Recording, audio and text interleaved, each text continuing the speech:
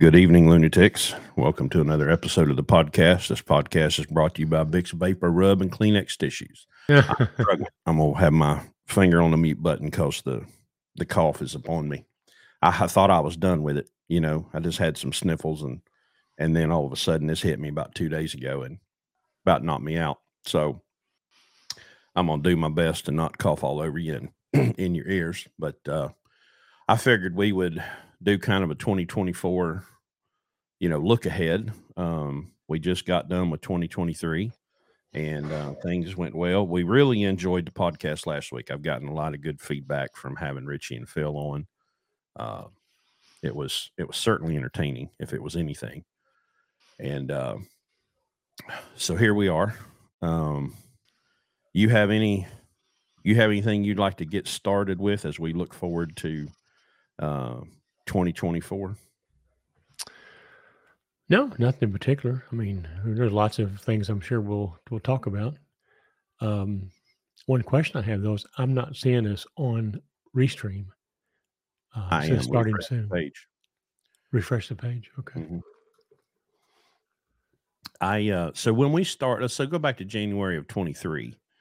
There We we go. only had about what, 4 trucks running. We had maybe 7 in the system. I can tell you real quick. January of 23. January of 23. Yeah, Let me move my crap out of the way here so I can see my desktop. I'm going back to the spreadsheet. Because y'all, we write everything down. Okay, in 2023, in January. Yeah, I'm seeing Mary. Well, said, we had a maximum. We started out with 5. It went to 7, ended up being at 8 by the end of March. So I'm okay, talking the first quarter. But in January we were 5, and then we were 6 one week and we're 4 the next week. So probably people were one of those was a team, Chris. We had a team at the time. right. So That's true. but we had 5 basically in January. We bumped to about 6 in February, and we were at 7 and 8 in March. So we started basically with 4 or 5. Right. And now we are about to have truck number 12 in the system. We've got 11 in the system right now. We have 3 drivers coming at the end of this month. And so that will put us to 11 trucks on the road. We will finish January with 11 trucks on the road and 1 unseated. So that's basically essentially double from 2023 to 2024. Yeah, 2020 was a horrible year. We shouldn't be.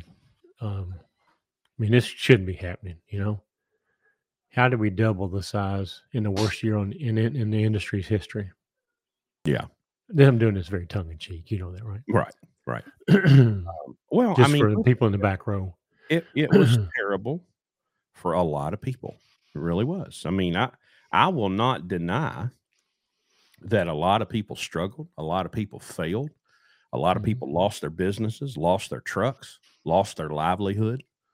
That happened. That 100% happened, and it continues to happen every day. The last metric I heard was about 450 carriers per day leaving the industry, and that to get things back in balance, we would need that number to be about 1,000. We need 1,000 carriers a day to leave in order to get back to pre-pandemic levels of available trucks. And trucks can't go away without people going with them. We don't have autonomous trucks yet, so every one of these trucks and these companies that goes away is a person or people, and I don't know that we've done all that good of a job of telling the stories that we know personally. We've kind of mentioned them.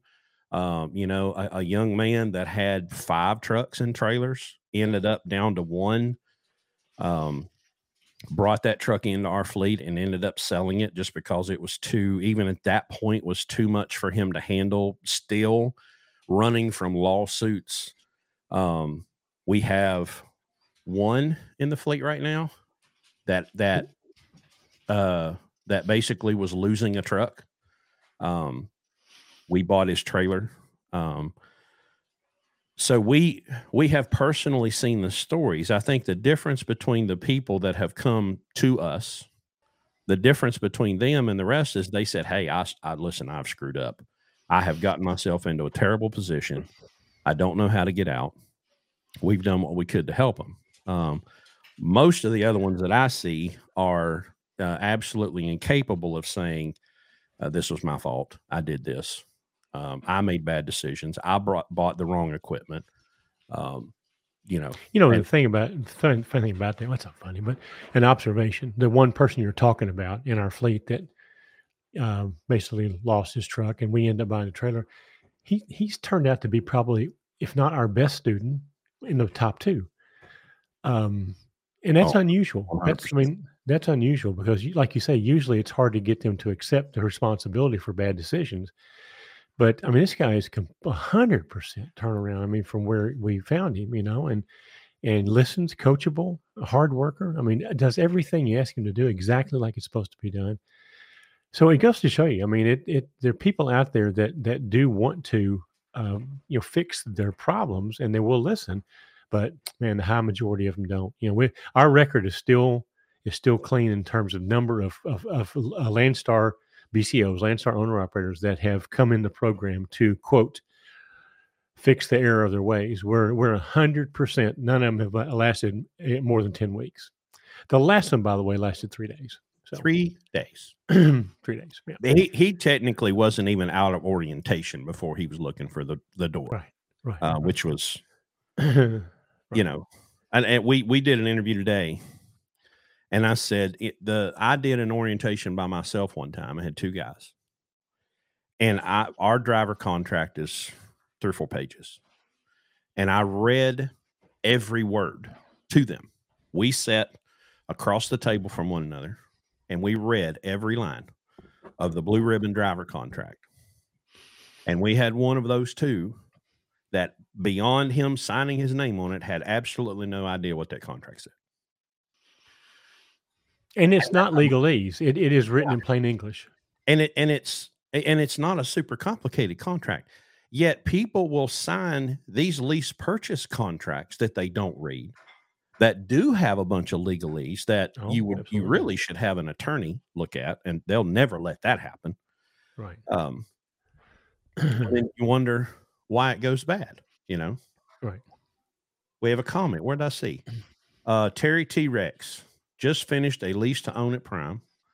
If I had it to do over again, would have gone the lunatic route. That being said, I'm seriously coming over to Landstar and doing your mentorship program. Well, Terry, if you've got the truck paid for, I would highly recommend that. Well, first of all, congratulations on completing a lease, especially at Prime. You're in rare air right there. So we know what that takes. I've seen that deal. Congratulations. That's an accomplishment. We've met. If you can do that, you can come to Landstar and be successful. We've met 2 people that have completed a lease, and the one thing the 2 of them had common was they worked about 365 days a year, like just never went home. They just absolutely worked like animals and walked away with a truck. Now, just because somebody did it doesn't mean I'm going to recommend it. No. Like I say, he's in rare air. He's in a very, very exclusive club. And I'm sure he just said if he had to do over again, he wouldn't have done it that way. But at least you got through it. That's all that matters. So congratulations. That's not an easy thing to do. I don't congratulate your decision to do it, but I congratulate your perseverance in doing it. Here's another thing, Chris. I think we, in our transparency, in our world transparency, and I think I told you a couple of days ago, our gross revenue is $1 million less this year than it was last year. $1 million. That's a big number. And we were still profitable in 2023. Now everybody made a little less. We didn't have drivers making $90,000 and $100,000 like we did before, but we in annualized, I'm sure everybody's probably about 75 if they've been here the whole year. Right. But listen, I mean, the majority of people lost money and got out of the business, Yeah. and like you said, our average loaded mile was 329 this year. So just goes to show you what it what it was last year. But I'm not proud that we're $1 million off because nothing we can do about it. It's a situation in trucking. I am proud of the fact that even with that number, we still made money. I mean, it's not like we made tons of money, but everybody still made money. And on top of that, we're still growing the fleet. We're going to double the size of the fleet probably by March or April. So it's and by then, I think the Q3, Q4, I think we'll start seeing this thing shift the other direction, and we'll be in position to probably get that million and a little more back. Hoping 2 million this year and back since with the expansion. So that should put us up somewhere around, in excess of 5 million. So that'd be our goal for the year. Let me and I want to clarify something. When we say the 329, we always get the comment, is it before or after Landstar's percentage? It's before. Okay. And here's why we talk about that number. If you go to Google right now and type in what was the average rate per mile in 2023, just Google it. I can tell you what it's going to do, what it's going to say, because I looked at it today. It's going to say somewhere between $1.50 and $2, $2.10, $2.15. That was the average for the year. And that measure is gross numbers paid to a carrier. All right.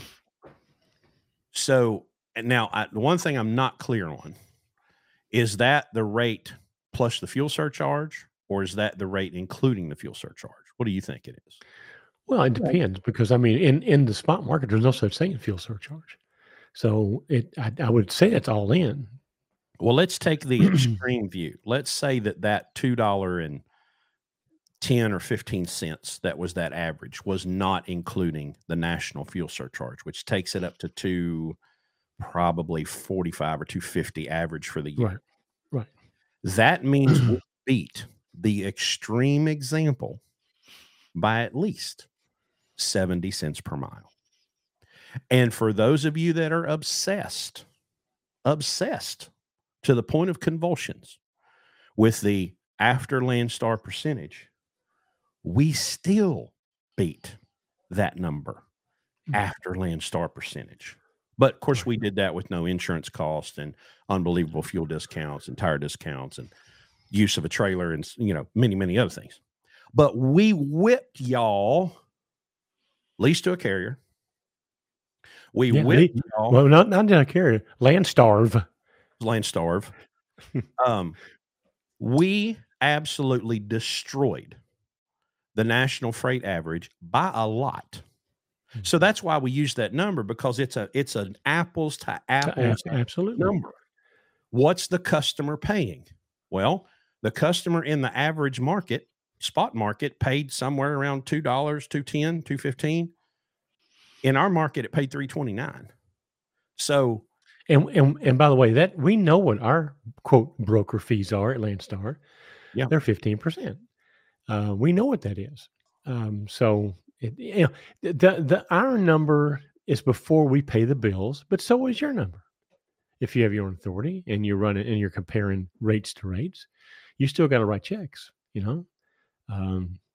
Our checks we write are a lot smaller. By the way, did you see the number that Landstar BCO saved $74 million in fuel discounts last year? Did you see that post? I did not. All right. Landstar discounts last year, Comdata discounts, $74 million. All right. So this is just off of the first page of Google. As of August 23, the average spot rate for a drive-in was 207 or 256 per mile as a contract rate. That came from Uber Freight. Here's another one. Average freight rates in the USA for 2023 hover around $1.80 to $2.50. No matter how you measure it, we win by a lot. So And you're going to attract all the damn haters now. Hush. good. I bring them on. Listen, I'm a little bit sleep deprived. I may have to mute myself for a coughing fit, but I'm ready for battle. Y'all come on, Cletus. I'm having my Jefferson Ocean tonight. So I'm prepared for battle. Okay, so I probably should have made myself a hot toddy before we started this. Well, you want to go do one real quick? I'll sing and dance for a while. The only person in the house is a 9-year-old. He's not much help at pouring liquor, so he's got a ways to go. All the rest of my family are out doing teenager stuff. Well, let's look through some comments.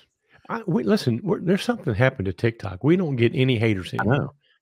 Where'd they all go? Do we piss them all off, or they just quit wanting to do battle, or what the deal is?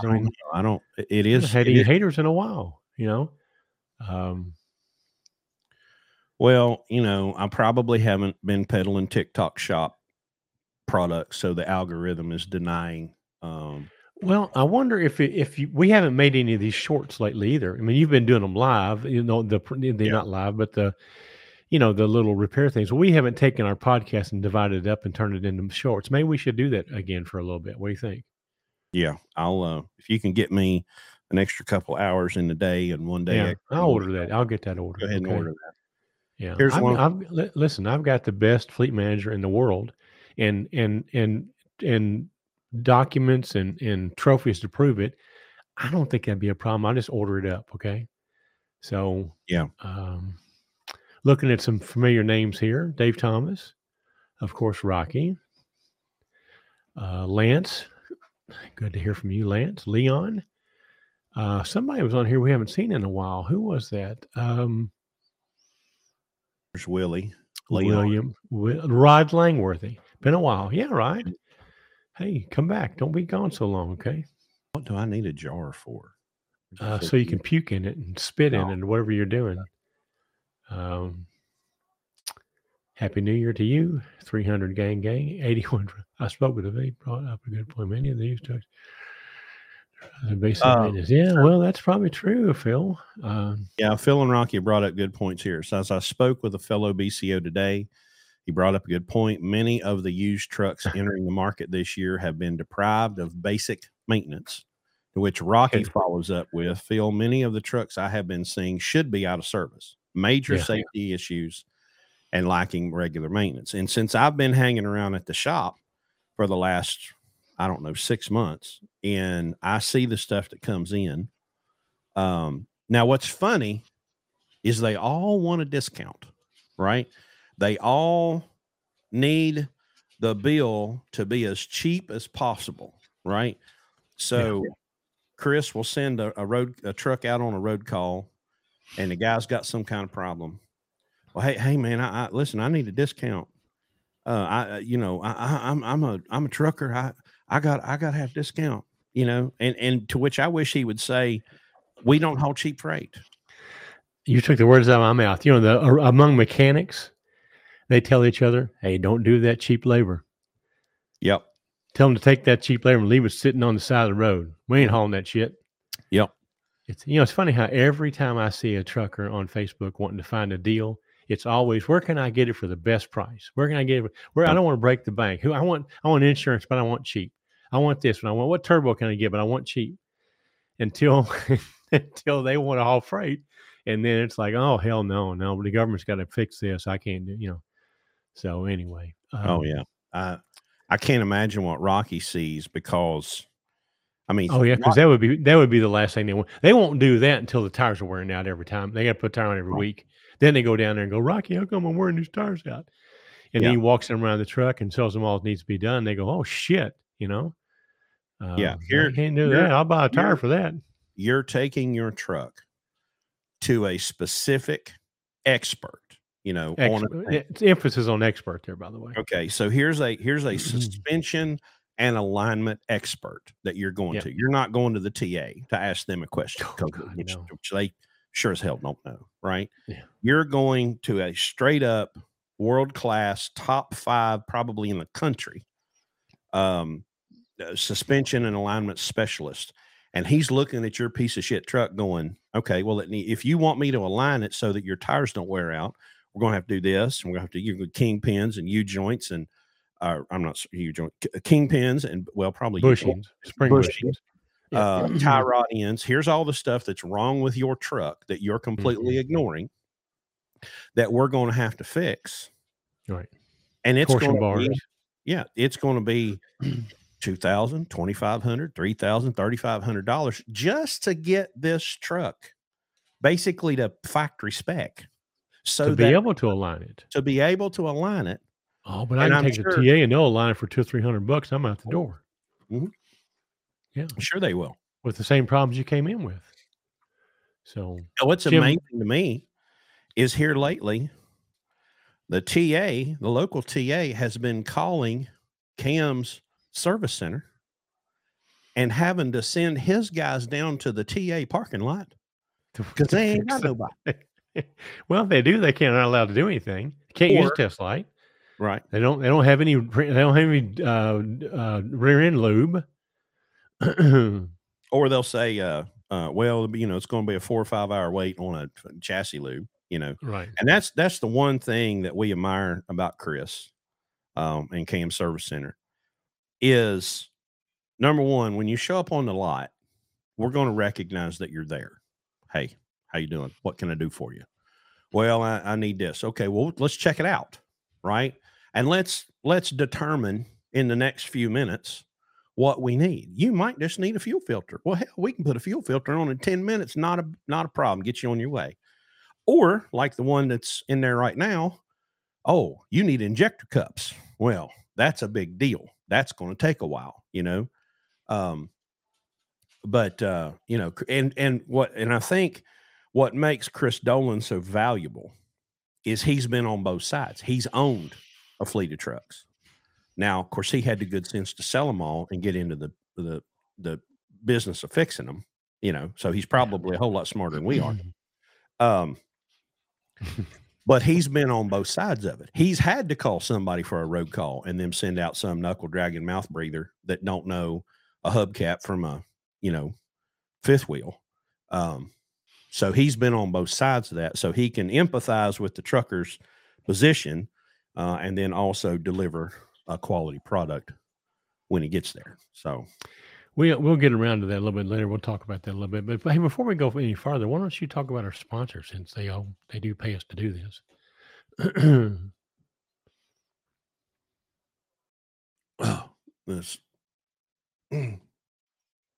Maybe I should talk about the sponsor. What do you think?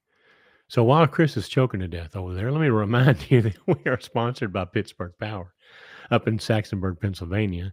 Pittsburgh Power is a full service performance diesel shop, as well as manufacturer and distributor of various other products that we use. I've been doing business with Bruce, who's the owner of Pittsburgh Power, since 2009. Long before this podcast was even thought of, and certainly long before I was a part of it. And I found a resource there with Bruce and the guys up there. Very knowledgeable, very excellent diagnosticians. Can fix a lot of problems that other people can't even find. They've got electrical engineers on staff. I mean, it's a very, very, very professional shop. Specializing in Cummins and in Detroit, CATS.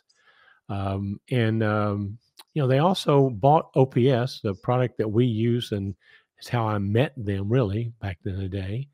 The oil purification system, our bypass oil system. And also they are the exclusive distributor of the max mileage fuel-borne catalyst, which we recommend to any truck that has emissions. And besides a full complement of performance parts and of course a full service shop. So if you need parts, you need any type of accessories, they have an online presence. Obviously, if you call them, let them know that you heard about them from the Blue Ribbon Podcast. We'd like to keep them as a sponsor.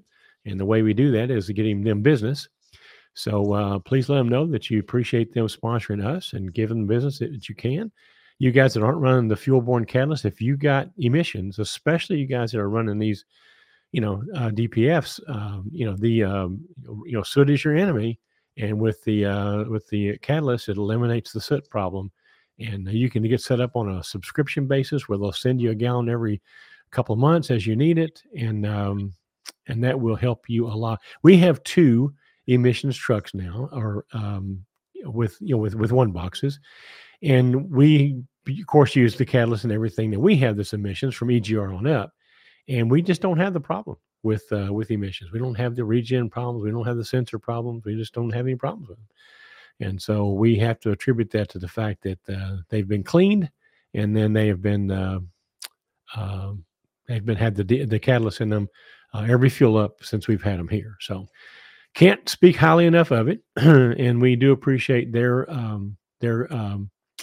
supporting us. It's a couple months down the road, but the truck show in Louisville, the big truck show, Mid-American, 1.5 million square feet of displays and exhibits under roof, is March 2021, somewhere in that weekend, Thursday, Friday, Saturday.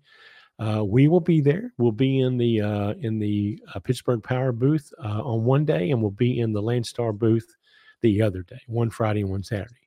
We'll be there Thursday, but we're going to be attending the truck show and trying to get some things done that we need to do. So look forward to meeting you guys. If you want to come up and hang and meet Bruce and the guys up there. If you got problems, we can certainly help you try to solve them. So anyway, back to some comments. Couple of things. Jim Callahan says that Amazon sells 2 hours of free time, 2 hours extra time every day. So okay. The Duck 30. Where are you in Kentucky, brother? I don't think I've seen you before, but I'm in Nicholasville, but everybody doesn't know where that is. So I say Lexington, but let me know where you're at, where you're shouting out from. So you have got to see this picture that Rocky just texted me. Okay. How am I going to see it? It will be on the screen momentarily. Okay. It's oh yeah. Hey, dude wanted that welded. Hey man, can't you just weld it? Unfortunately, y'all can't see this. And again, these are guys that are driving down the road in heavy ass trucks around people, and that's how they want to fix their vehicle. That's why there is an FMCSA, by the way. Okay, much as you all hate them, as much as you all don't like them, this is why they exist. Okay, because we're not very good at self-policing. Witnessed by the ELD mandate that we brought onto ourselves. But well, I have no words. Okay, I have no words for that. So. Oh, Rocky says they're going to have a steer axle in the MD booth this year to demonstrate problems. Good. Yeah, the MD booth is right across from all of our suppliers, all of the guys we work with, they're all in the same little neighborhood at the truck show. Pittsburgh Power's kind of in the middle, and then around them is Fleet Air Filter, MD Alignment, FASS, I don't know, various other things, people that we've always done business with, or I have anyway since 2009. So it's like a little neighborhood right there. You get into one of them and you can see all of them. So OPS used to be there. Now they're just built into Pittsburgh Power's booth. But listen, if you've not been to that truck show and you're in trucking, you need to go. You need to make the time to go. You owe it to yourself because there's a lot to learn. There's all kinds of classes that go on free all day long. The truck show's free if you don't wait and pay at the door. And then everything that has to do with trucking, from brand new trucks to keychains and everything in between, are there. And you can just spend days and hours and miles walking and looking at new stuff. And I mean, I'm just telling you, there's just a lot you can learn there if you'll take the time to go up there and spend a little time. It's tremendous. I guess I've gone every year, but I think my first year I didn't. I don't think I knew about it, but I think I started going in 2009, and I haven't missed the clusterfuck. Right. What do you call it? Operation Enduring Clusterfuck. We didn't go there. Yeah. They didn't have it that year, but anyway. So, all right. Well, let's go on and look at some more. Zod, my attendance is spotty now since I started back driving. Sorry, Dad. Okay. All right. No problem, son. Hello from Moorhead again. Hey, Moorhead. Jared said at least that guy with the broken spring had an OPS. I saw his filter. Hey, inside of his engine's clean. His steer axle's about to leave the chat, but hey, man, he's got clean oil. Yeah. Here's Rod. Rod's always got good information. He's always very honest. He's down 30,000 for the year. Was it 307 loaded gross rate? Well, that's not bad. Spilly built. Remember Spilly built? Yeah, oh yeah. He has got himself a job at Walmart. Does he now? Well, good for you. What are you going to do with those trucks? Yeah, exactly. Yeah, I thought he had three. Yeah, 3 or 4 trucks. So you switch to winterized maximized.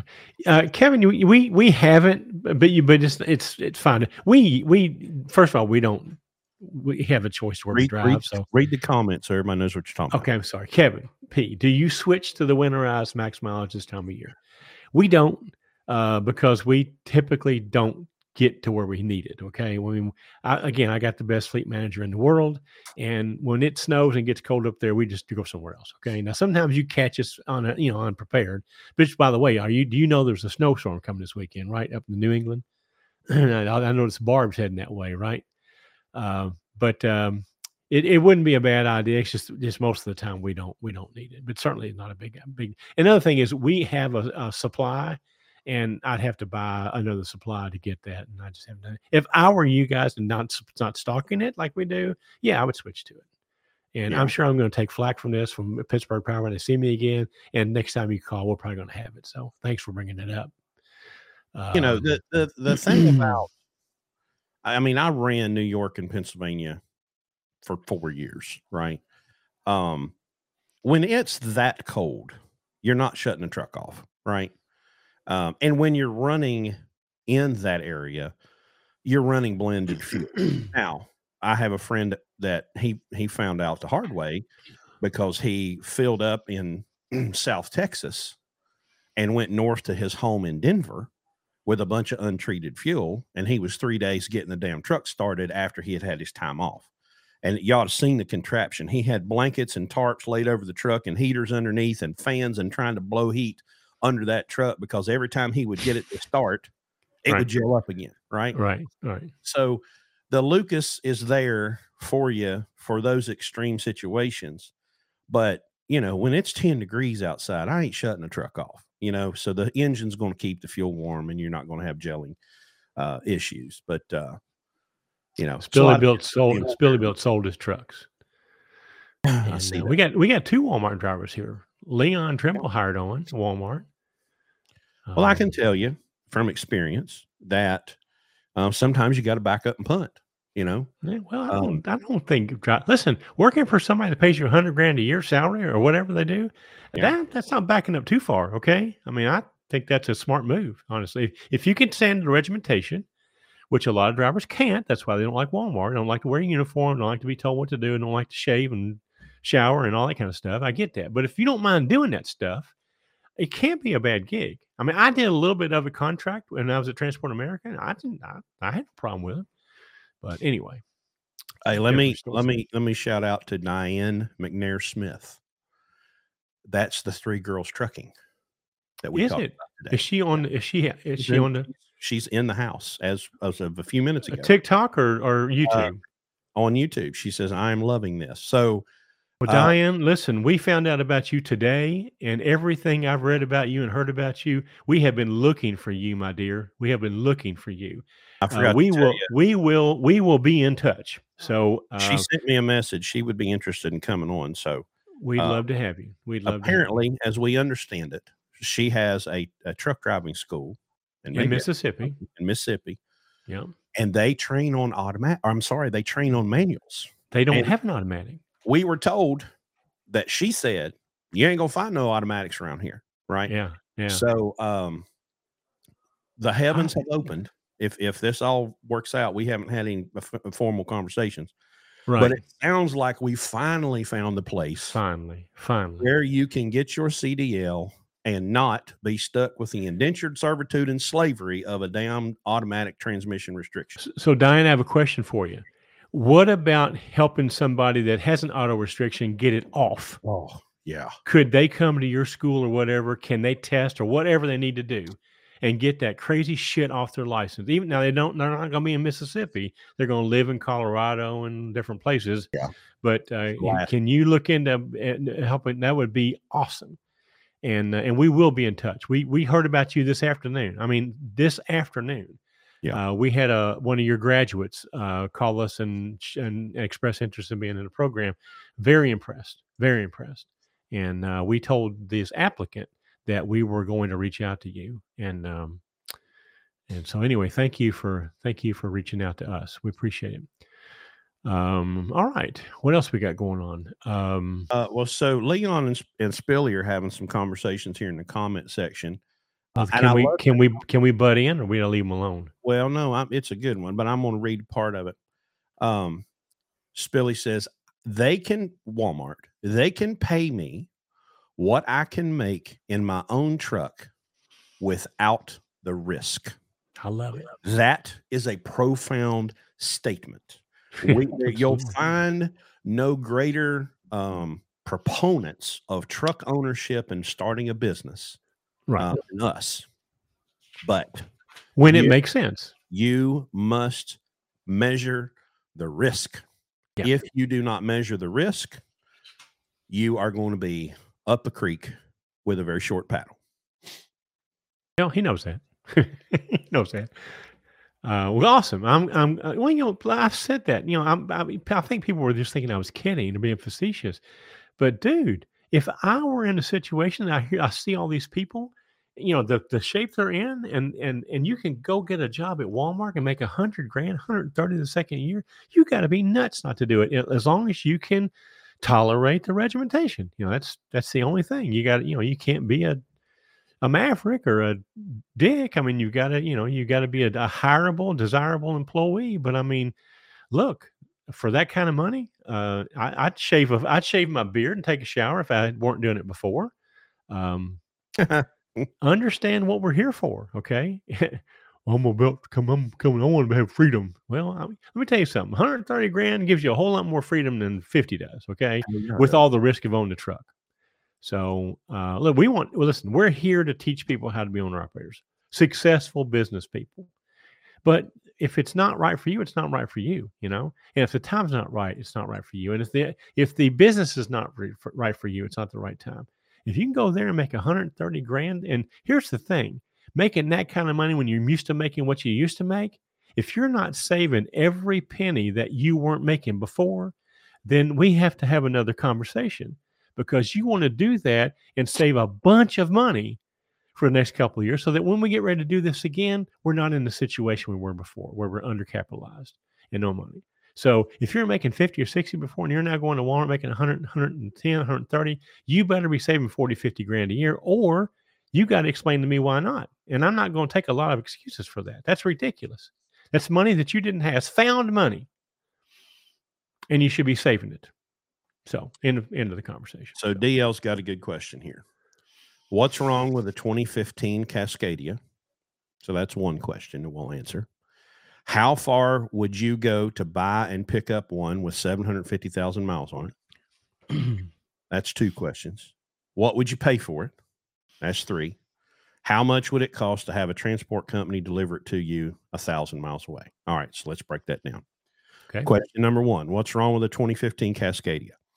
It's right on the edge of when they started getting the design of the emissions system from the OEM more manageable. We would want you to get into a 16 or newer.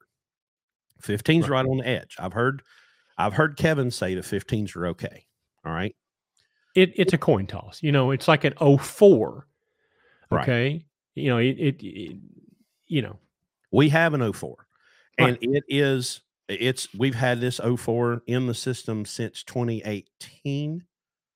Yes, since 2018. So we've had this truck in our system for 5 years. It's made a ton of money, but it has been a giant pain in the ass. It's a dog. It's a right? dog. Still made money. 03 would have been a whole. It still made good money. We wouldn't have had all the headaches and the expenses. Yeah. But 03 and 05 are a less aggravation than this 04 is.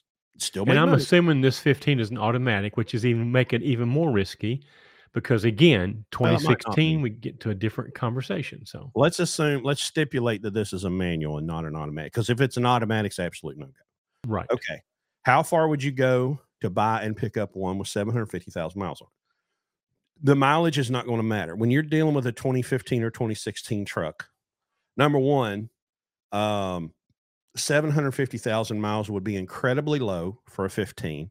Right. So I want to make sure, I want to do an ECM report, and I want to make sure that the cluster's not been changed, because if you change the cluster on a lot of these Freightliners, they don't link up with the ECM. That gray truck that we bought last year, the guy advertised it with having 890,000 miles. Well, I got in it and I pressed the button 3 times to get the ECM mileage. Turns out it's got 1.7 million, right? Right. The seller wasn't trying to get away with me. He just didn't know. He just didn't know. Yeah, he just He didn't just know. saw what the odometer said, and he went with that. And then I went, no, actually it's 1.7. Anyway. What would I Has pay he for it? told us what the price is? Not yet. Okay. The next question is, what would you pay for it? A 15 or 16 Cascadia that's between 750,000 and 1 million miles. I want that truck for less than 15,000. 18 at the most, right? Now, what we have found, I'm in West Virginia, he's in Kentucky. I'm not going to go much further than about 200 miles looking for a truck. Now we have a toter, so I can go up and get it and drag it back here for a reasonable price. Well, we can't do it for him. We do it for us. Right, for us. So right. our cost for going and getting one is a lot easier than the alternative, because the alternative, it's going to cost him $175 an hour both ways to get that truck delivered. Right, if you send a wrecker after it, If you or send a wrecker, you're going to have to try to get one-way trip permits, and you're going to have to try to get insurance on it and be able to drive it. It's going to be cost prohibitive to go get a truck that's 1,000 miles away. And exactly. I promise you, no matter where you're at, there's the same truck with the same mileage and the same potential 100 miles away. 100 miles away, not 1,000 miles away. Yeah. And if you're not in a hurry, sit on it a little while, because we're not at the bottom yet for this equipment. So it would be a no-go for me. I mean, there's too many other trucks that would be less risky and closer. And I'd much rather go up one more year, 2016. If it's an automatic, absolutely go up one more year. Mm-hmm. But it's just it's not, to me, that's not a good enough deal for me to. First of all, 1,000 miles is a deal killer. You can't even go look at it for 1,000 miles. I mean, it's just too expensive to even price it, shop it. I mean, I would say no. I'd say no. People fall in love with trucks. Dude, there's a jillion of them, okay? Oh, yeah. And they make a jillion more of them every day. Just don't fall in love with a truck. I mean, I stumbled upon one. I went to buy some wheels the other day, and I found a truck in the parking lot that has really good bones. And we can probably pick it up for 10 or 11,000. It's an 07. Yeah. It's an 06 or 07. I can't. The difference between a Columbia and a Cascadia is still, that bridge is still a little too far, because mathematically, using our friend, the BSE 9000, a $40,000 investment in business. Okay. Take trucking out of it for a minute. Okay. A $40,000 investment into a business needs to have a specific amount of return. Doesn't matter what it is. If you're going to put $1 into a business, it should at least bring you 20, 25% at the minimum of a profit on top of you living, right? Not just buying yourself a job. This money that you're investing should bring you, just like if you were putting it in the market, you would expect a return on that money. So when we look at the potential of what a truck should be able to net in a year if operated properly over 5 years, $40,000 is a good number just based on the math, nothing else. So that's where we like to be, $40,000 or less, to have a roadworthy, reliable, DOT legal truck ready to haul freight. And the acquisition cost of the 16, 17, 18 Cascadias are just a little too high. Just a little bit. Just a little bit. They're getting close. Yeah. I mean, we've seen, I've seen a guy buy is it an 18? No, a 16 with a bad clutch for like 17 grand. Now, he had to pay $6,500 for a clutch with a DT12 automatic. Yeah. Right. Yeah. I can put a clutch in a damn Columbia with a 14 liter for what, $2,500, $3,000 at the most. Right. You know, you just got to remember that these Cascadias are just more expensive to operate. Double. If you got an automatic, double to put a clutch in it, because you got to change the clutch and you've got to change the counter revolving radius rod and all this other bullshit that, you know, it's not just a clutch. There's all kinds of stuff that goes with it.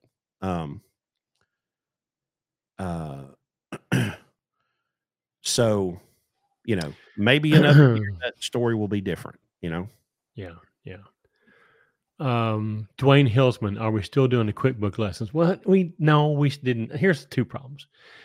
I'm trying to figure out how to do it on the podcast and with it not being boring to 99% of the people. So here's what we're deciding to do. We're getting ready to train our phase 4 people in QuickBooks.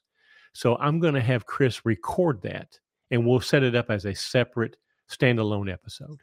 And that way we'll have it on there. Now he could, watch it over again. We could correct it if we need to, or we can add some graphics to it post-production and make it a little easier for you guys to do. So anyway, we're going to do that in the next month or so. So, listen, entrepreneurs have 10 new ideas every day. All right. 9 of them suck. Okay. 9.5 of them suck. We had an idea to incorporate QuickBooks lessons into the podcast, and it's horribly unpractical. Yeah. And boring to a lot of people that aren't interested in it. So, yeah. So we kind of need to have that be a separate deal. Yeah. But now you can go back a few episodes and he goes through the chart of accounts, which is very important. It's the most boring thing about it, but it's the basic thing that you have to get started. Right. Everybody has to have the chart of accounts to even get started. And so it's boring as hell. And so, yeah, you could take the chart of accounts and import that in and probably use YouTube videos to get going from there, or QuickBooks tutorials of just data entry. It's the setup. Yeah. Some people could. A lot of people are going to need the one-on-one, but we're gonna do it for our people, so we might as well go ahead and make an episode out of it, and we'll see what happens. We'll go from there, and we'll be willing to take some criticism and compliments and questions and stuff like that too. So, no, Richie, you cannot weld the clutch to get by. Oswald Martinez from Facebook asked, "What do you think about a 99 to 2000 Volvo with a Super 10 and an N14? I found a few for 10 to 15,000." I personally am not a Super 10 fan, but I know Chris doesn't mind it. So, well, we have a 2000 Volvo in our fleet. It's been parked for a while because it needs a motor. It's a Detroit and 12.7 speed. I'm not even sure what I think it's got 342s. The thing you have to watch with the Super 10, back in the late 90s, nobody gave a rip about fuel mileage. They just didn't care. Right. So you got to watch and make sure this thing don't have 390s in it, because it will pull a house down, right? Right. Torque is not an issue. Right. But fuel mileage will be a challenge. Now, being that it's a Volvo, it's probably aerodynamically superior. It's probably still going to get pretty decent fuel mileage. And it turns on a dime. Yeah. Now, we've never had an N14. I have driven some N14s. Right. What I've always heard is that if you keep the injectors clean on an N14, they're bulletproof. Which means you probably need to run a fast system. The other downside that I have found with Volvos is their parts network. They act like Volvo parts are plated in gold. Oh, God. Yes, they do. It is dollar for dollar. Well, I'll give you one. Carl ended up repairing an ABS harness on ours because we had an ABS light that would not go away. Everything we tried. So Carl dug into it with his voltmeter one night, and he finally found a broken wire inside a connector. So I called the Volvo dealer right here local, and I said, how much is this harness? Y'all, this harness was 18 inches long. $1,400 for an 18-inch harness. I'm like, well, that's a no. And Carl's like, hell, I can fix it. So just Carl just fixed it, it's stuff like that, the damn door panels and of course the dash falls apart. They're just, they get unbelievable fuel mileage. Now they're heavy as hell because it's an all steel cab. They're bad about rusting in some spots, but if you can get it for 10 grand and haul freight with it, it's probably not a terrible investment. I come back to practicality. These C-120s, Century Columbia, are unbelievably cheap to operate. The parts are cheap. They're plenty available. They still made them up to 2020 or 2021 as gliders. Yeah. So all of the body parts and dash panels and all that kind of stuff, they were still making up to a couple of years ago. So there was a body change, I think in 2002 on the Volvo. And it's not interchangeable like it was. Some of it you can engineer it to get to work. Just give you an example. The inside door trim panel for those trucks is $800 for each side. Okay. Now we found out that I can get the newer, like the 02 to 18 door panel used from Vanderhags, and it'll fit with a little bit of engineering. But just there's these basic parameters that we have discovered over the years. I mean, we know the C-120 like the back of our hand, and we're learning Cascadia, like learning this stupid split pin bushing on the DT12, the things that we stumble upon as we go through. The big thing with the DD15, it's a great engine. It's a fantastic engine, but they got plastic pickup tubes in the oil pan. And so that deteriorates over time. So if you're looking at a Cascadia that has more than 750,000 miles on it, it's kind of like, remember the late 90s Honda Accords? They made 6 million of them. They had the 4-cylinder. They were amazing on fuel. They would run forever. But if the timing belt broke, it would junk the head because it was in there. And we bought one used for my wife. 2004. Right. It had 200 and some thousand miles on it. And I gave the guy the money for it and drove it straight to the shop. And I said, put a timing belt in it. Right. I had my eyes closed driving the 12 miles from where I picked it up to the shop going, please don't break. Please don't break. Please don't break. Yeah. That's one that you did a timing belt every other oil change. Right. Could cheaper do it that way. I feel the same way about the Cascadia. It's like, it's got 750,000. Okay. Let's go straight to the shop, drop the oil pan, pick up tubes, manifold, oil pump, roll bearings in it. Now I'm good for another 700 or so. And if it's got an automatic, put that split pin in there. Yeah. If you have a DT12 out and it hits the ground for any reason, pull the TCM off of it, check that pin. If that pin doesn't move freely, go to the dealer. It's like $150 part. It comes with a bushing and a new pin. Slide in. It's a 45-minute job once the transmission's on the ground. But if you pay $6,500 to put a clutch in it, and 3 days later find out that the split pin is stuck and it will only shift in the odd gears, okay, well, now the transmission's got to come completely out of the truck again to do a 40-minute job to put this little part that's that big. It's a really stupid design. Yeah. Hey, there's a comment here that we've skipped over. It's way back, and it's worth talking about. Josh's Trucking Adventures. Okay. Now, there's some lingo in here that we might have to interpret. I think I know what he means, but what a stackless and garbage can free FLD. Now, I'm thinking that means the exhaust is behind the cabin and doesn't have the big air filters. That's my interpretation. With a 12.7, be good. There's one by my house. It's clean for 20. Yes, the FLD is semi aerodynamic. It still has a little flat nose.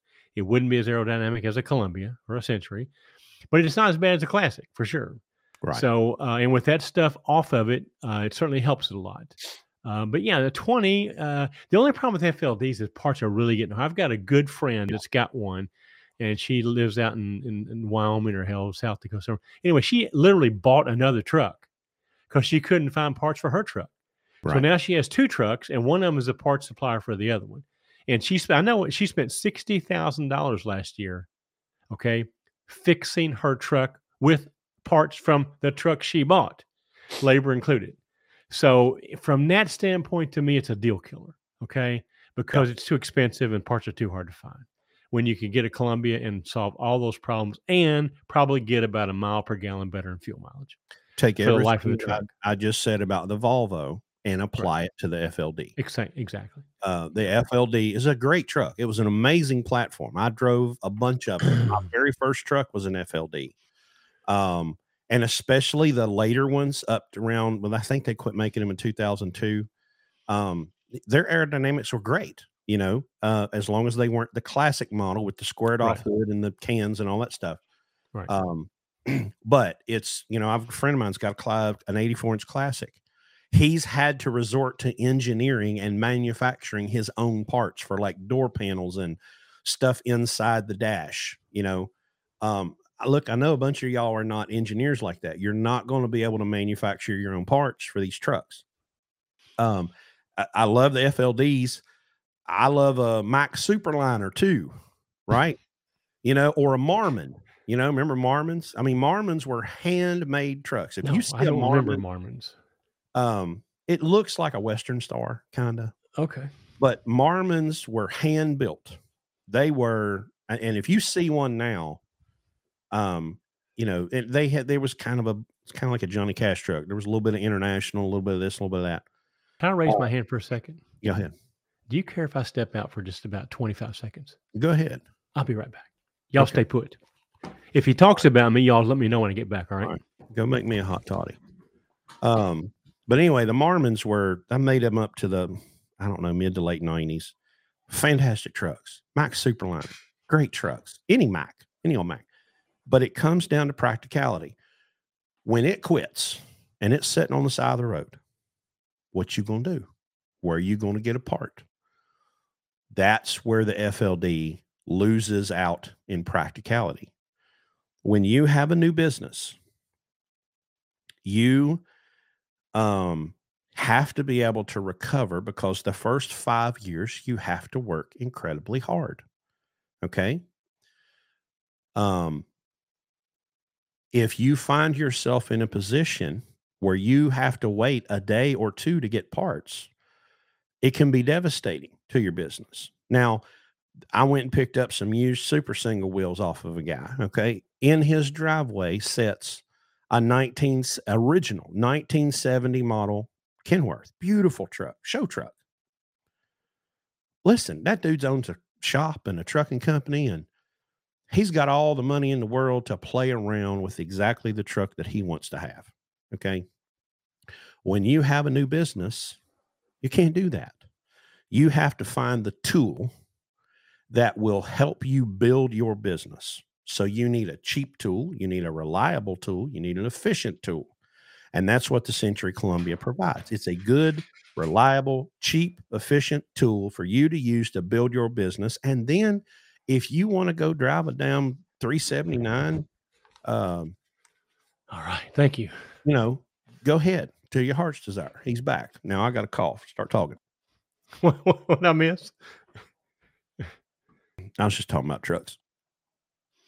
So here's another comment. Joey Sarmiento. Everybody talks shit about my 2007 Century. Well, let me tell you how I deal with that conversation, okay? Because the reason you have a 2007 Century is because money means something to you. Expenses mean something to you. So talk shit all you want about my truck, but let's compare bank statements. Let's compare numbers that this truck is generating, assuming they have any of those numbers. They probably don't, the guys who talk shit about you. So that's where you just have to go, fuck you and walk away, So I wouldn't worry about it.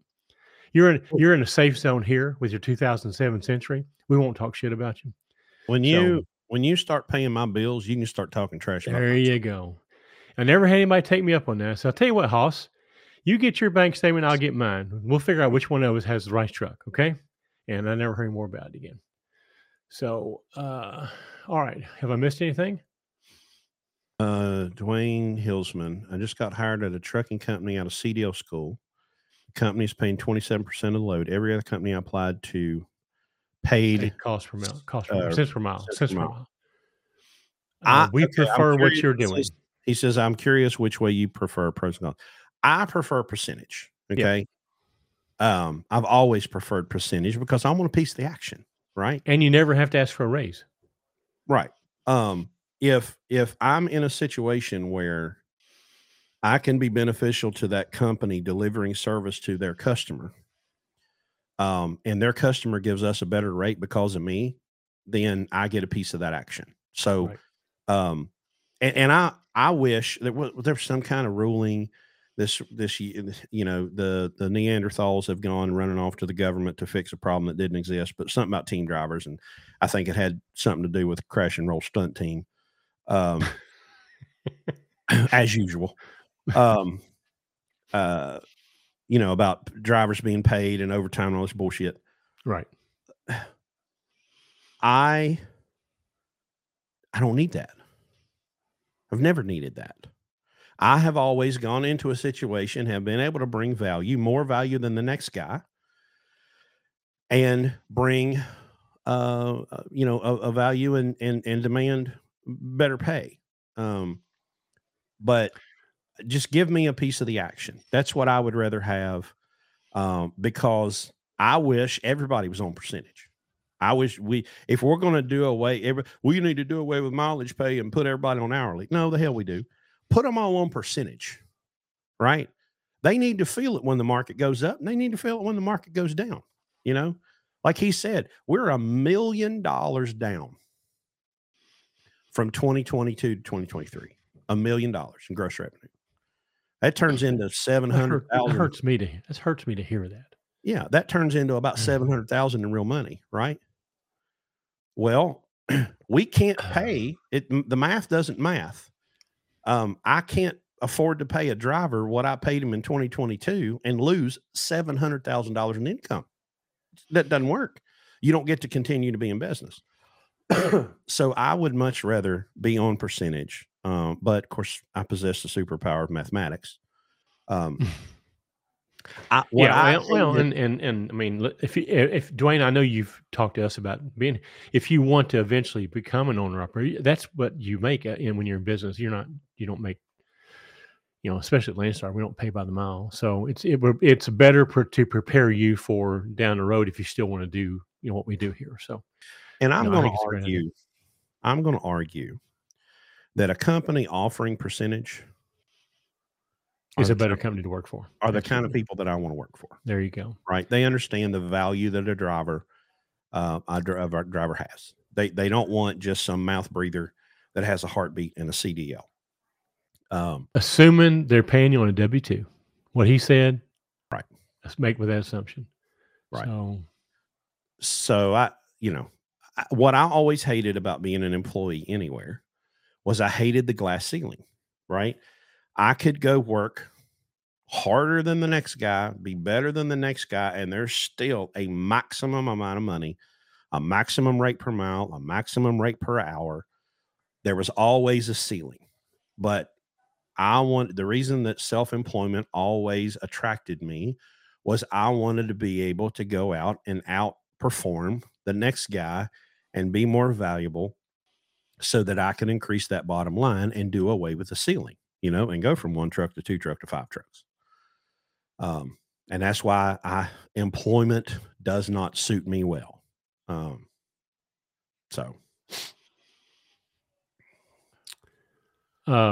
Is Jared on TikTok our Jared? Or is that no, I think it's a different Jared. There's a question on there from Phase Shutter that I'm gonna let you handle because you know that I wouldn't give a shit either way. I'm checking out 2 trucks, both 2016 Cascadias. One has 455 horse, 1650 foot-pound. The other one has 400 horse, 1750. 740,000 miles, both under 70. I don't care. I mean, Yeah. it's 55 horsepower. You know, I'm going to be looking at what's the suspension condition of one truck versus the other.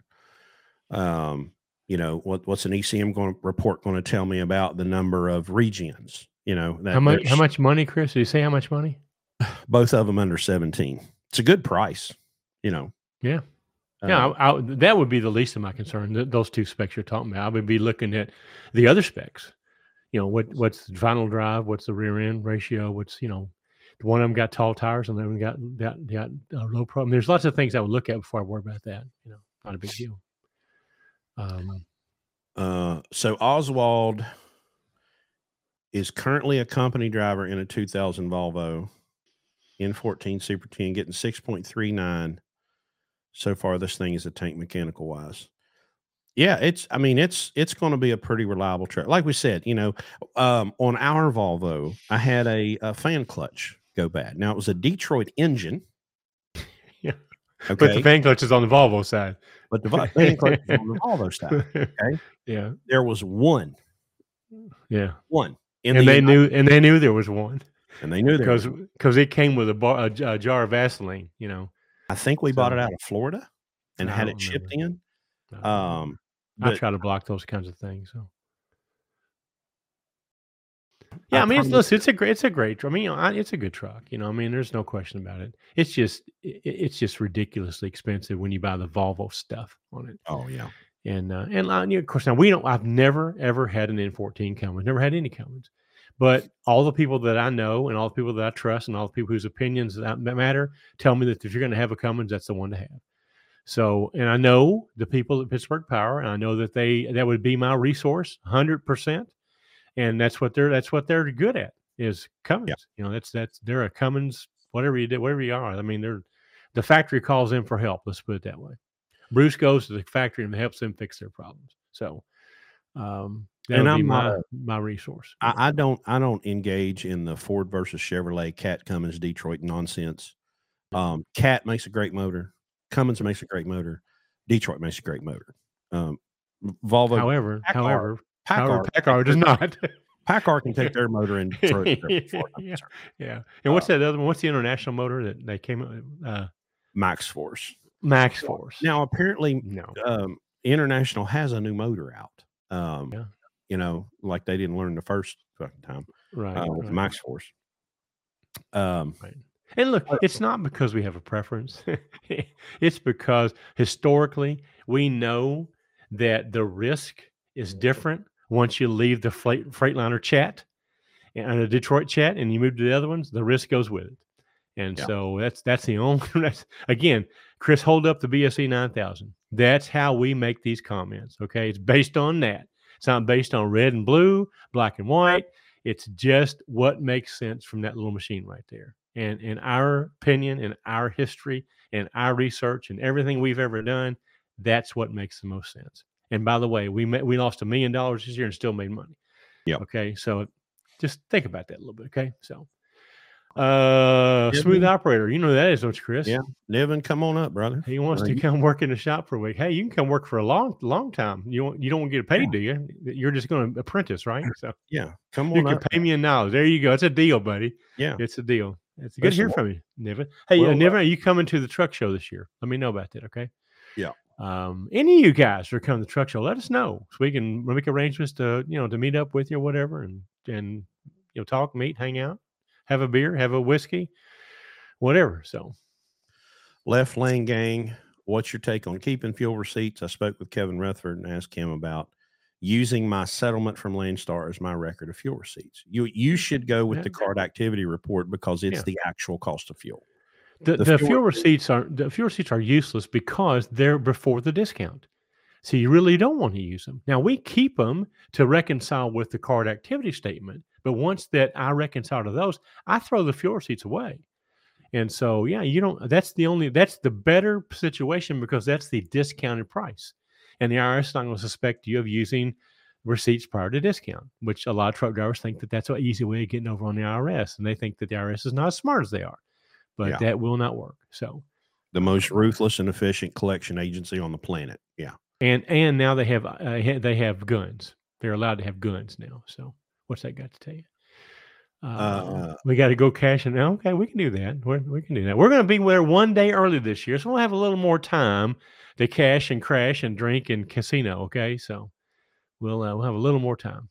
Plus, our company awards dinner is on Saturday night this year, not Friday night, and that opens up another evening for us as well. So yeah. So Phil and Matthew are talking about the A26 is the new international engine. It's a different platform than the MaxxForce. It was based off of the old Cat engine. Well, that's interesting. Matthew says it's a Scania. It's joke on its own day. Yeah. Listen, Phil is an eloquent speaker and writer. If y'all saw Phil last week, yeah. Let me just say something. Can I just take a personal moment here and just say something? Okay. Good. I got the best team that anybody could have. I mean, I got the best fleet manager, load planner, social media guy right next to me. I got the best platform, heavy haul, anything to do with platform in the world. And then now we've got up and coming little Richie, who's going to be, we got him when he was 25. Okay. I saw a thing from Dave Ramsey today. It said, 23. You do not have to retire broke. $100 a month at 25, age 25, at 65 is $1.2 million. Okay. Can you imagine starting out all over again? If you were coming to us at 25, starting your career out here, how the open-ended your future would look like. So, I just have to have the best team. And right now we have the best program participants we've ever had. The quality of people we have in a program is unsurpassed. Okay. And it just gets better. Every interview we have, it just seems like it gets better. One we had today was amazing. Amazing. She's going to come here and teach us some things, I'm sure.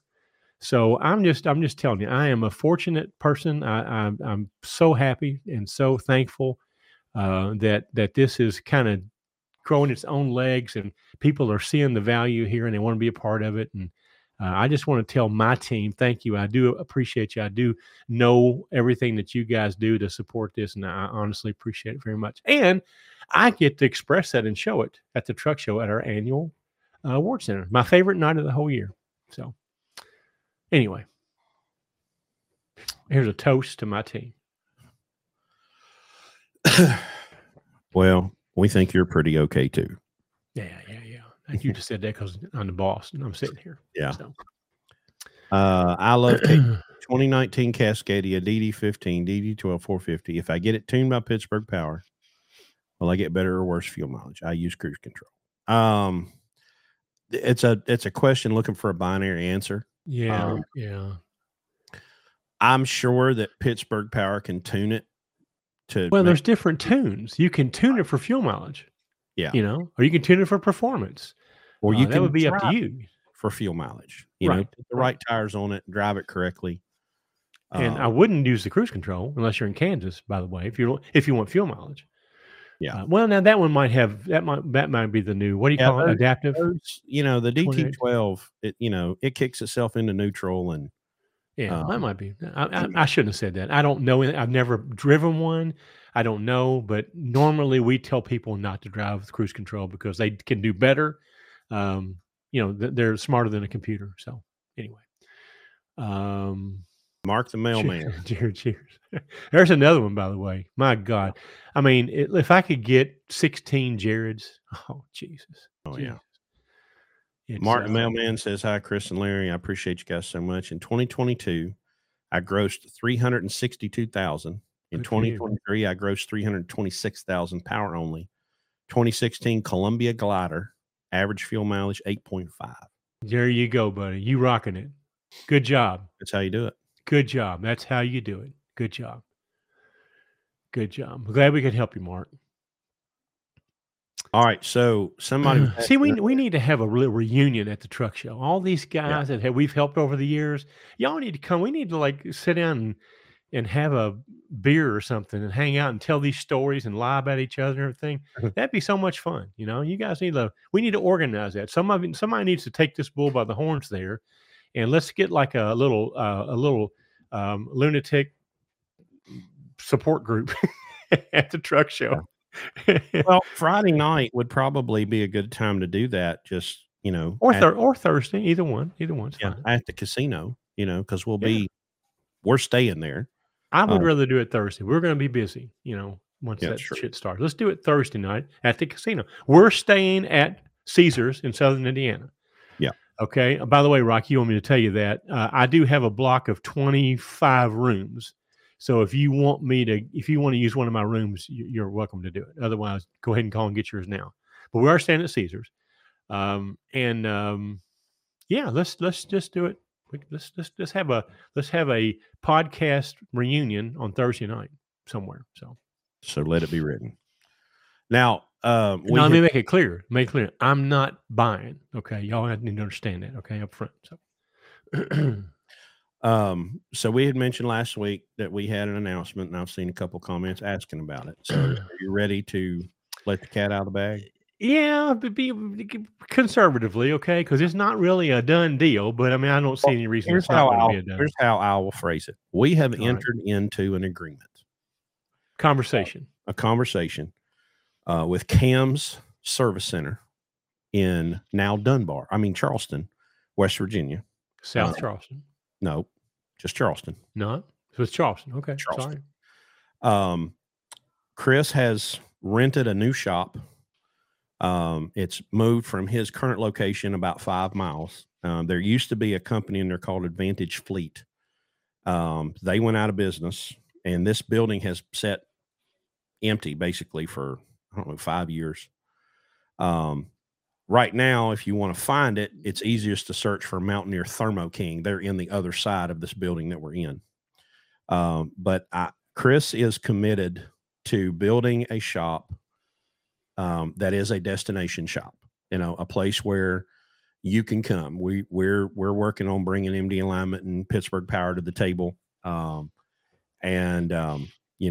are force cleaning. Yeah, he's been in the building 5 days now. So, we're still, kind of in preparation and moving but they're working.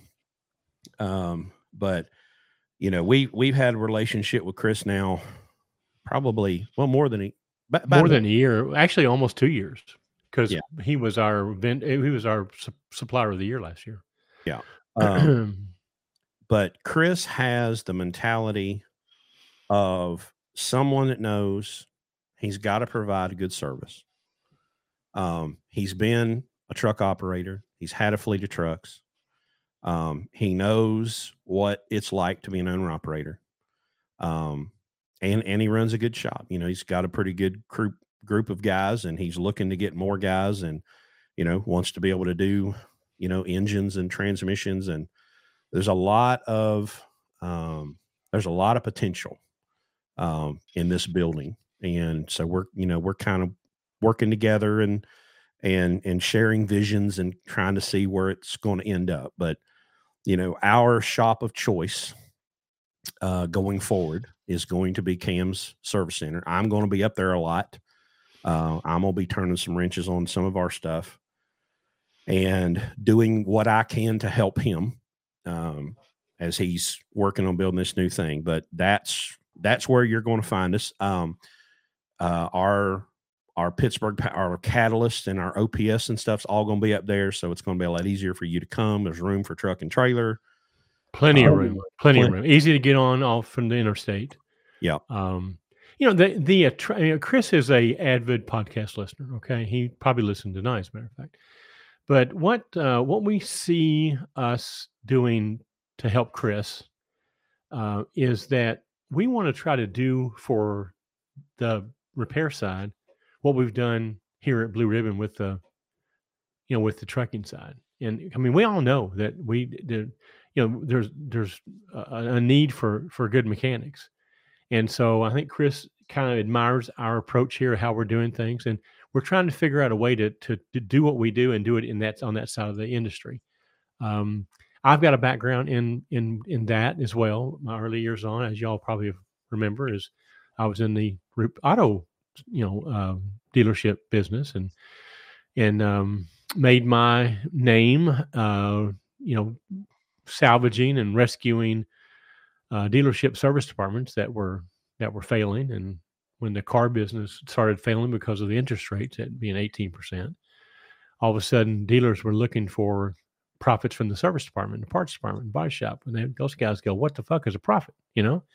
And so that's what I did for the first third of my business career, is that. And so I know a little bit about that. Different part of the industry, but business is business. So we can bring that to the table and maybe help him with some systems and organization, and obviously exposure here on the podcast.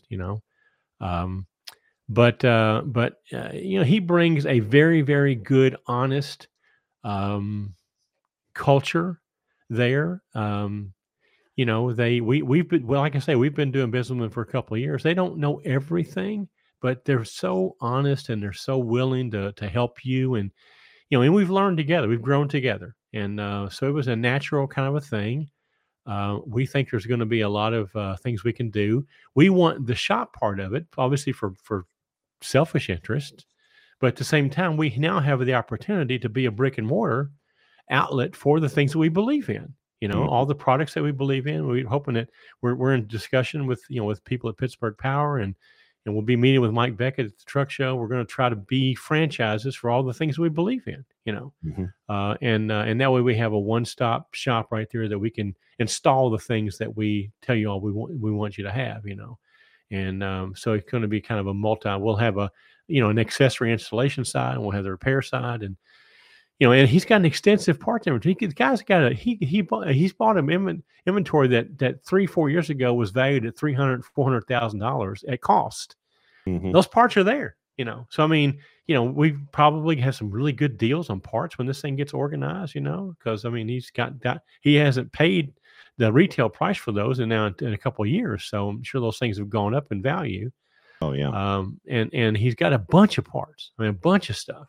So I think it's going to be a great thing, and we've got plenty of parking, plenty of places to come in there, and and get off the road, come in there, spend the night. We can do some work for you, that sort of thing.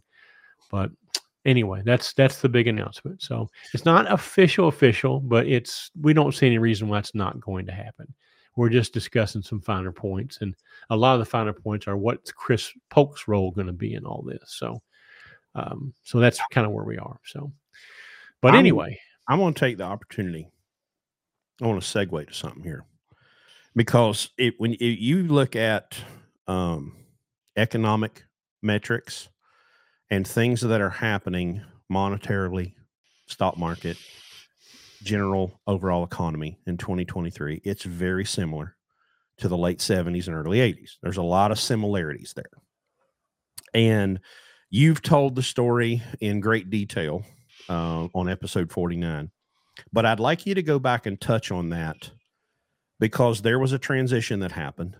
There were external economic factors that harmed car dealers' sales, and they had to shift. They had to make a change, and that's where you came in. So can you boil that down? Give us a little condensed version of that late 70s, early 80s, as things happened and people had to pivot, and how you were able to capitalize on that. Well, it's one of those at the right place at the right time kind of things. My dad was in the dealership parts business all of his life. And of course, I was always one of those guys that, every weekend and after school, I would hang out with my dad. I learned the dealership service department business from the ground up as a kid. So I had that background in me. And then after school, it was just a natural thing for me to go work there. I started out as a manager, right out of school, and I got married right out of school. So it was a good place for me, the foundation for me to start. It's what I knew, And so I was in the industry in the late 70s. I got married in 76. Started my first business in 77 on the side of still being in the car business. But I happened to be in the business at a time when It was during the Jimmy Carter administration, and inflation got out of hand just like it did last year, even worse though, because interest rates got to be 18, 19, 20%. Yep. People couldn't buy a house. People couldn't buy a car because the interest was excessive. I mean, just couldn't do it. I mean, we got that now, but it wasn't near as bad as it was back then. Okay. And so and you look at it right now. I mean, car dealers are in big trouble right now. As a matter of fact, I predict that model will not survive. I think that the car dealer is going to go away, but that's another conversation. But anyway, so I was there when all of a sudden car dealers needed to make a profit from a thing that they used to consider a necessity that's back behind that wall that they didn't even want to walk in there. They knew it was kind of like Canada. That, we know it's up there, but we don't want to go up there and see what it is. That was the same way they were. They knew it was back there because they had the sign outside. They had to have it, but they knew nothing about what happened past that door. They knew nothing about it. And so I'm in a really good place because here I am. I know this pretty good. I know how to make money. I got a chance to shine because I'm like, okay, well, stand back and let me. Now I had to fix some things because dealers, they were there. They all come from the sales area, so they fix the financials to help them. So I'm in the back in the parts room. I'm paying for his boat. I'm paying for his girlfriend. I'm paying, all the stuff that does. So I go up there and I go, okay, I've got 40% of the real estate. I only want to pay 4% of the rent. Yeah, that's how this is going to be. So, and of course, as I grew in stature and I had success, I had a lot more weight that I could throw about that because they were, in that dealership world, there are these factory guys that go from dealer to dealer to dealer, and they're kind of like the back channel. I'm at a little Pontiac place in Richmond, Kentucky. Nobody's even heard of it. Okay, and I'm doing such a good. Matter of fact, I won Parts Manager of the Year for General Motors in that little dealership. They sent me to Hawaii for 10 days and sent me a big ass 1099 for going. But I went so there he's telling these other dealers about me. Well, they're calling me, wanting me to come fix their problem because they can't make any money out of their parts departments. And so I kind of get the reputation of the fixer. And so I go from one dealer to another, and I fix their problem. And but I have to go in there, and the first thing I have to do is straighten out the dealer. I'm like, dude, and I go through all the problems, and they wouldn't understand. And I told the story about this. I had one particular, matter of fact, the guy in Richmond, the guy with Glenn Markham is his. I probably shouldn't say this story. Podcast.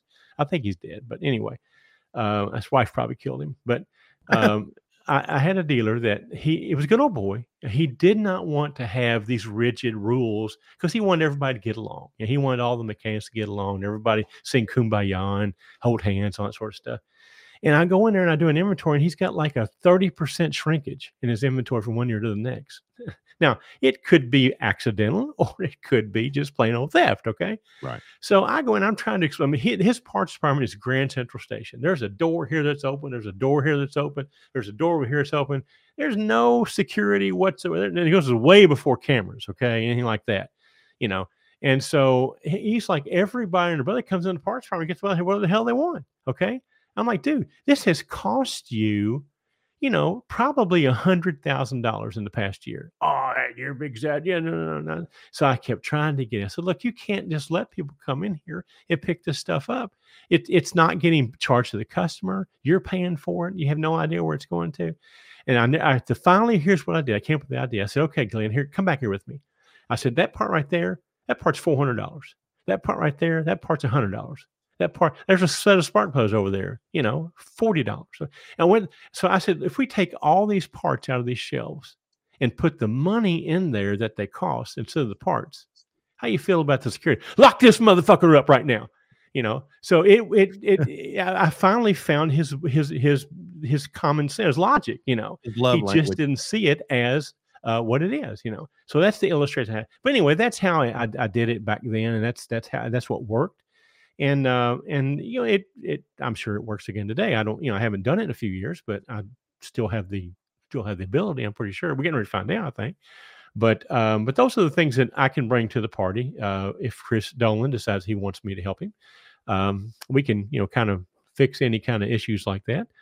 because right now that's where, if you're losing that kind of money, that's the difference between profit and loss. That's the little details that we jump on truck drivers about checking fuel prices and all these kinds of things. Getting the cheapest price on tires, getting this, that, and the other, getting the best tire. These are the same attention to detail that we preach here has to be preached there. And the backbone to establish the procedures and stand up to them. That's the thing. So.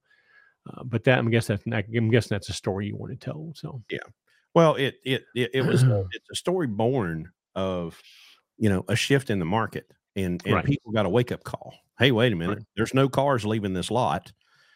We've got to somehow make a profit, and I guess I'm gonna have to go back and deal with these mouth breathers in this service and parts department and figure out how to make some money. Well, you remember you're a racing fan. You remember Dale Earnhardt's Goodwrench cars, right? Oh yeah, GM Goodwrench. Mm-hmm. That was born in this era because at that time nobody brought their car back to the dealership to get work done to it. Nobody did because dealers were really expensive. The parts were twice what you could get down the road. So people would come buy their car, they bring it there for warranty, but all the oil changes, the shocks, all the regular stuff, they were doing that at Napa or somewhere else. Mm-hmm. So the GM Goodwrench program was born. Mr. Goodwrench, y'all probably none of this old enough to understand this, but he was a bald guy, looked like me, and it said, "Keep your GM car all GM." Mr. Goodwrench, and it was a way to market coming back to the dealership for that kind of stuff that they weren't getting because they discounted all their parts way down, and they had those express lanes where you come in, you get an oil change without having to go through the mechanic shop and get charged $100 an hour. Yeah. So all this was an attempt to get people back, and so that was born during this time. The Ford had their equivalent. I was never at a Ford place. I don't know, but I know they had the same thing. Quality care. Yeah. Yeah. So, but anyway, yeah, that was all during those late 70s, early 80s when that all happened. And, well, and interestingly, there was a story I heard about Dale Earnhardt after his death, that at DEI, apparently he would not hire people to work in his shop that had their own race car, because he knew that his parts would have a high propensity of leaving the building if you had a race car in your garage to work on. It's business is business, no matter if you're racing cars, driving trucks, selling parts, flipping burgers. You've got to know what your exposure is on your costs. And so, like Larry said, what we'd really love to do with this shop opportunity and this relationship is to get young men and women and get them in and focused on the customer before they get out and get exposed to and ruined by the society, and show them that same opportunity that they can have to put themselves in a relationship with the customer so that they can be more than just a guy turning wrenches making an hourly wage. So we're both excited about the opportunity. And can you imagine going to a shop that's customer focused? Oh, can you imagine how that word's going to spread? So anyway, we got a lot of work to do there. It's a process, and like anything else, it's all about the people. And so one of our early challenges are going to be finding those people, identifying those people, and developing this process there that we've got here, where we're attracting, and we think the podcast may shift a little bit because of that, because now we need to attract potential people who want to be in the mechanic business, or be in that shop business, and understand what that future would look like and what the opportunities are. And like the guy was wanting to work for, didn't know if he wanted to work for percentage or for miles. It's the same thing with these guys. I mean, most of these guys, they want a salary. They don't understand sales is the highest paying profession in the world. Yeah. Okay. And when you take a salary, you're just putting the price on yourself that says, here's what my worth is, and I'm going to sell it to you for wholesale and let you go sell it for retail and keep the difference. Okay. Yeah. That's what we got to get. We got to teach people how that's not security. That's insecurity. Okay. It's a false sense of security. So we got to teach that because they're not learning in school. And so if we Yeah, get the person that understands that and goes, you know what, I don't worry about today. I'm only going to work. And somebody told me way, way, way early on in my long life, but somebody told me, I said, look, if you will not worry about the money, if you'll just worry about the service that you give, the quality of your product, focus everything on that, the money will come. Of course, that sounds so, whatever. It sounds so cliche, but it's absolutely, I mean, now looking back, it's absolutely true. People will pay you. Y'all have heard the story about my plumber. I know you have. Oh yeah. The guy doesn't advertise, his name's on the side of the truck or anything. He won't take a new customer. He don't need to. People pay him because his service and his quality, his attention to detail and everything. They don't even ask what it costs. They might come do this, So, I mean, if you will focus on the customer, the person who matters, and stop the focus on everything else, the money will be there. And that's what our challenges are going to be in this other side of the industry, I'm sure, because y'all know who you deal with. I mean, my God, look what we have to go in there and deal with. The person behind the counter at a TA that's doing everything they can to get you not to stay there. Every ounce of energy that they're expending is trying to get you to not do business with them. I literally got on my hands and knees at a Landstar function one time and begged these people from corporate, we need you. Can y'all quit running us off and telling us you can't work on our vehicles? We need you. Now I can do this. I can say, you know what? Y'all didn't deliver, so we're going to screw you all. Okay. Anyway, listen, revenge is so sweet. So. Hey, the TA, by the way, in the town that our shop's going to be in is already sending us business, by the way. So. Oh yeah. Well, so a couple of plugs here. Okay. One, Chris Dolan, Margie Dolan, Cam's Truck and Trailer in Dunbar, West Virginia. Cam's Service Center. Cam's Service Center. That's the shop. Now, the new shop is going to be in Charleston. But anyway, hey, if you're in the area, you know somebody that needs some quality work done, and they're going to be in West Virginia or coming through West Virginia, hey, give them a call, okay? And then eventually we'll have the shop there together. We'll be doing our thing. But right now, send them a little business if you can. The other thing is, we've got some trucks that are coming on that we're looking for drivers for. Right now, the time frame is probably April, May, something like that. And also, if you're out there and you have a paid for truck, that's the right truck, and you understand what we do here, we would like to talk to you about using the truck in the program during that time frame, particularly these Lunatic 2.0 trucks that we're talking about, because we do have a couple of guys that are coming in now that have automatic restrictions.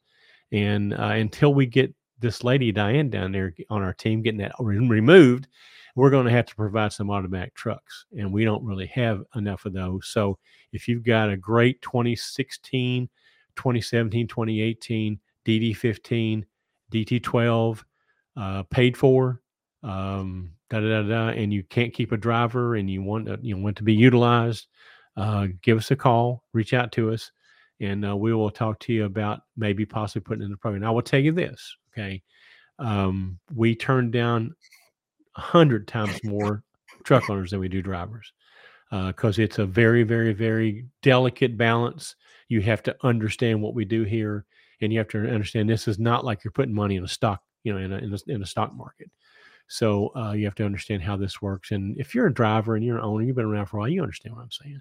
We do not want investors. We do not want people to go buy trucks and try to give them to us. That's an automatic no.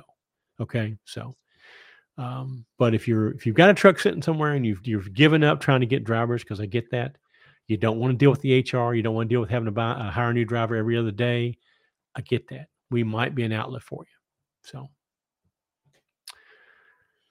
All right. Well, I'm ready to shut her down because I'm exhausted. Thanks for all the comments, everybody, and we look forward to talking to you at the truck show in a couple months if we can work that out. And if you're going to be in the area, stop by and see Chris at the new shop. So, well, we will be back with y'all next Friday night. That'd be the 12th at 8:00. Hopefully, I will be able to talk better and not cough my head off the whole time. So with that, wish everyone a happy, profitable next week, and we'll see you on the next one. All right. Good night, everybody. Be safe out there.